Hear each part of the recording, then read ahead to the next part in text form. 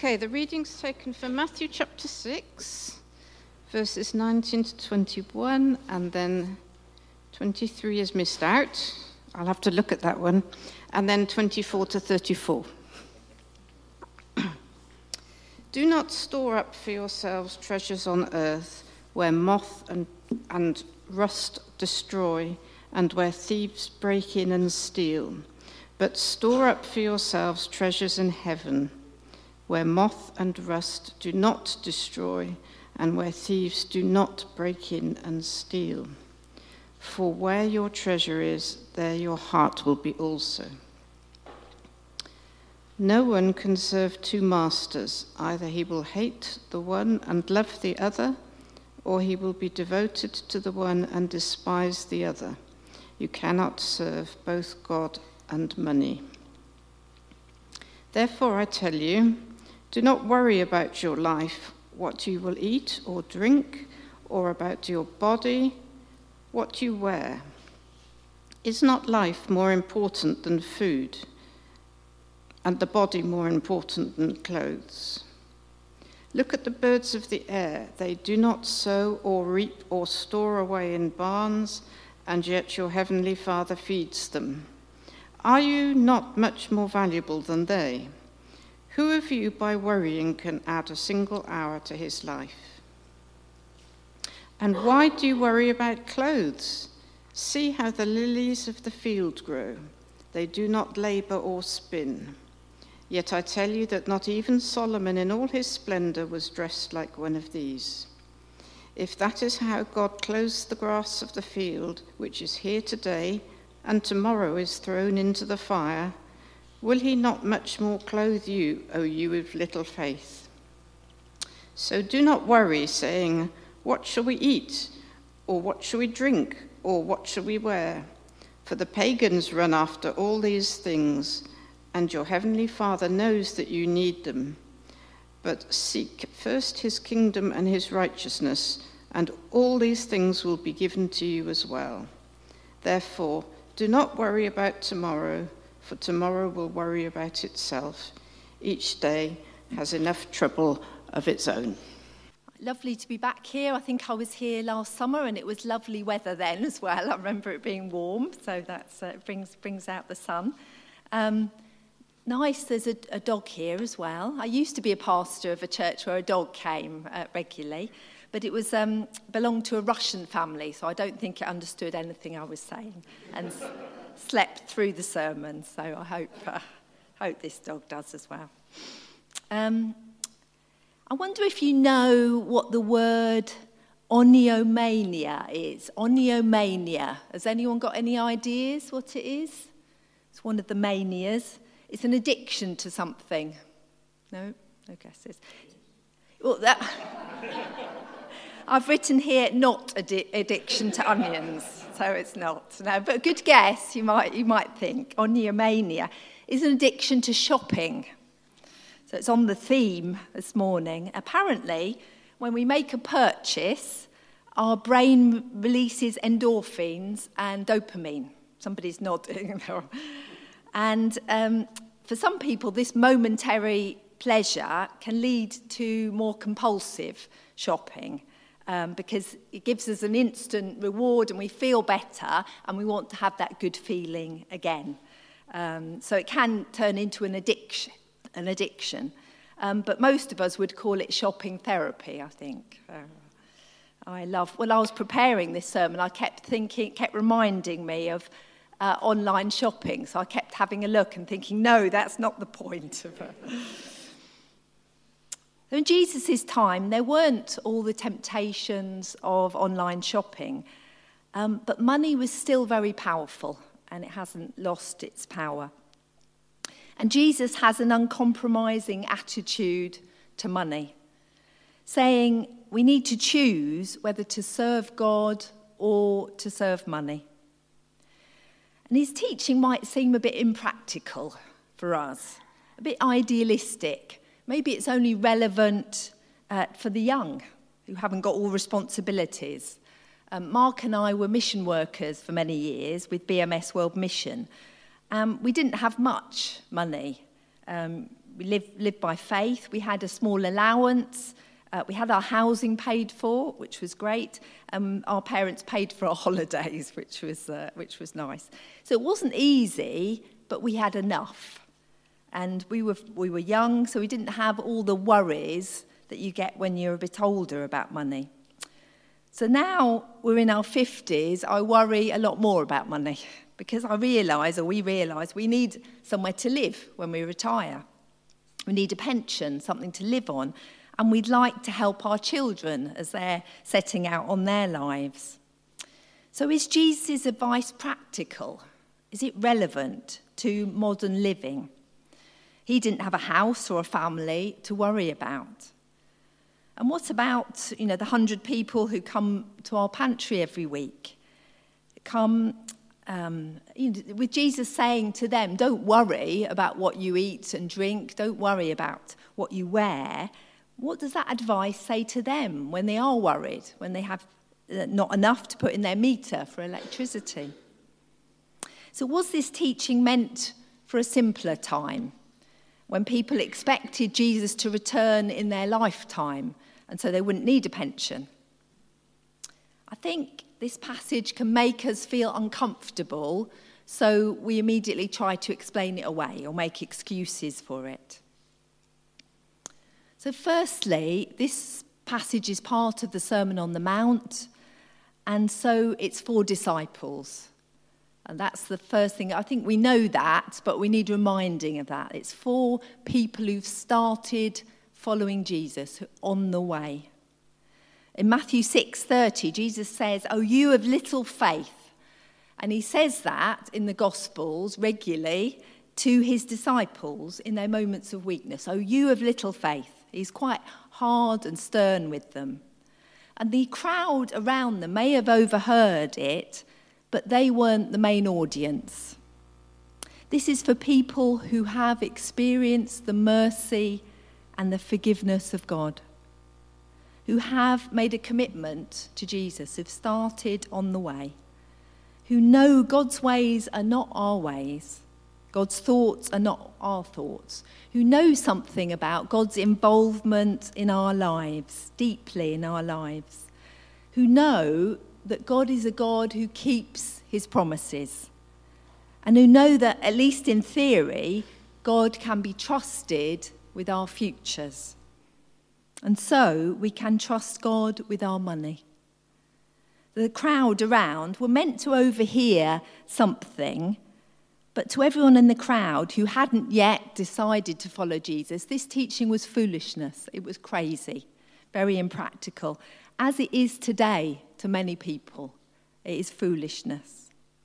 And perhaps we forget sometimes that following Jesus involves sacrifice, involves taking up our cross like him, even if it hits us in our pockets. Secondly, there's a sharp contrast drawn. Treasure in heaven or treasure on earth. God or money. And no compromise is offered, even though we look for one. And we naturally want to take a middle way, an accommodation, but we can't get off the hook. It doesn't solve for us what we should do about our housing or our pension or our kids. And we'd like to argue it's okay to pursue wealth if we spend our money in the right way. In a previous church, not the current one, a church member who started a business, and the business started going really well, and they started earning serious money. And he said to us, "I'd like to buy a Jaguar. Is that okay?" I mean, amazing that he asked the pastors and said, "Perhaps if I donate the price of a Jaguar to the church, that would be okay." A sort of negotiation. He decided not to get a Jaguar. He bought a Mercedes in the end. But he didn't give the money to the church. That Jesus gives us a simple choice, God or money. Where is our heart? And if we're wondering where our heart is, the faith of Israel was very practical. They said seeking treasure in heaven meant giving money away to the poor. It wasn't just an emotion or an attitude of the heart, it was an action, giving money away. Divided service means a divided heart. And this passage is practical too. It doesn't say where your heart is, there your treasure is. I think we get it the wrong way round.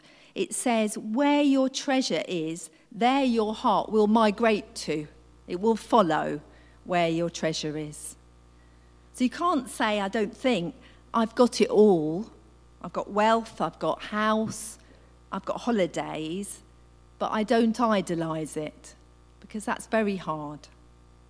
Jesus says, where your treasure is, your heart will soon make its home in the same place. That's a hard teaching. Where is our heart? Is it bound up with security that's vulnerable to decay or thieves, or engaged in the pursuit of God's will? In our Bible study at church, we've been reading the book of Acts, and Ananias and Sapphira were struck down dead for pretending they sold their field and they brought the offering to the apostles, and they pretended that they were giving all the money away, but they'd secretly kept some back. And there's that very shocking story when they were struck down. And then later, Simon the magician is severely condemned by Peter for offering money for the miracles of the Holy Spirit. He wanted to buy the Holy Spirit. So the early church were very, very serious about money. They didn't compromise, particularly on the deception of money. Perhaps we wondered after Friday night's experience of thieves if we should bring down God's curse on the people who stole the church safe. At least maybe that it fell on someone's toe. Jesus says the alternative to anxiety about money is to pursue the reign of God. Pursuit of God's way, saying your kingdom come, as we pray in the Lord's Prayer, means breaking with a world of fretting about food and clothing. Can be freedom from worry and stress, but that's hard. I'm a big worrier. Praying for God's reign entails trusting God for the gifts that we need to sustain life. Give us this day our daily bread, the prayer goes. Enough bread for each day. Not for next week, next month, next year, but today. And remember the people of God in the desert, they were given the manna each morning. It was fresh each morning, but when they tried to store it up, it went all mouldy. But that's hard, trusting God for each day, just enough. One commentator says, being a disciple has always required Christians to be cultural atheists, publicly disavowing the myriad gods of popular life. And one of the biggest gods is money. Thirdly, the passage, as well as being hard, urges us to have a joyful, a light-hearted trust in God our Father. Remember, we went to a pizza restaurant when we were living in Italy. It was run by a Moroccan family, not Italian family. And while we were eating, a very small boy ran in through the door, shouting, "Abba, Abba!" He was calling for his dad. Abba in Arabic is dad, daddy, daddy, daddy. And he came and he flung his arms round his Abba, his dad. Our Father God wants us to do that with him. Jesus invites us to call our Father God, our dad, and to run to him as that little boy did, calling to him and trusting that he will look after us, will provide for us. Running into his open arms. And God, our Father, God, our Abba, our dad, delights to give good gifts to us, his children, as fathers do, delight to give good gifts to their children. It's not a somber killjoy rule, crushing us with a weight of rules or with penny pinching. It can feel like that a bit sometimes. but a joyful, free, trusting in God our Father. My daughters and their friends shop in second-hand shops, vintage, of course they call it there. But they're not ashamed or miserable about it. They do it proudly, joyfully, because it's a sustainable way of shopping. And I've tried to do that a little bit more. Makes them feel free from the business of consumption. A bit more difficult for my son, who's 6'2", trying to find second-hand clothes that fit him are hard, and trainers. But that attitude that Jesus is asking for, a joyful way of undercutting the anxiety-inducing ways of the world and the advertising which gets into us, that we know all the jingles. Jesus says our Father knows what we need. He knows. And if we spend as much time on our relationship with God as in making and spending money, we might get the hang of it. All the gifts God delights to give to his children. Shopping can be addictive, and worry about money can be addictive. We get into a cycle of worry, and God wants to set us free from this. To live simply trusting him, our dad. Holding tightly onto what we have is exhausting and very tiring, and God wants us to open up our hands and release our things to him. Be free. I know very much that you're a generous church. You've shared with us Bernice. And last time I came here, after that, Suzanne offered to be an English teacher for the Ukrainians who come to the food pantry. And she's been very generous with her time, with her energy, and also with her money and gifts that she has in teaching. And that's been a lovely blessing and really enabled some of the Ukrainians to have a good start in the country, to find jobs and to be able to do day-to-day things. So that's a real blessing. So I know you're a generous church. God often uses us to be generous to one another. And you have a new minister coming. I don't know him at all, but I know what it's like being a minister. There are financial sacrifices to train and be a minister and for a family. And the generosity of a church can make a massive difference. A great difference to ministry, and interestingly also to witness to ministers' children. I know how much our children watch and understand the various churches and jobs that we've done, how generous people are, not just with money, but with other things as well, and time for them. So that's quite important. Being generous is a witness to a minister's family. I hope in reading this passage will leave us feeling a bit uncomfortable, because I think that's what it's meant to. Like we've got something in our shoe, a stone in our shoe, or a bit of sand, and we're just feeling, maybe I need to make some changes, and we always do. God asks us where our heart is, and I think we need to keep asking ourselves that, keep getting our heart back from the places it strays, it migrates to. Hope also this passage hints at the joy we can experience, the freedom we can experience as children of God. The promise of a way of life that puts money in its place and puts God in God's place. Let's pray.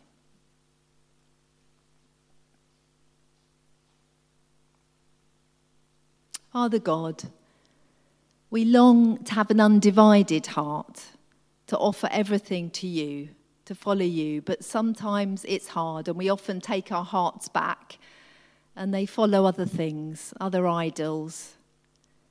Help us to keep coming back to you. Redirect our hearts. Help us to know very practically what to do with our money and the things that we have, that we might offer them to you and be generous to you and to others. We pray in Jesus' name. Amen.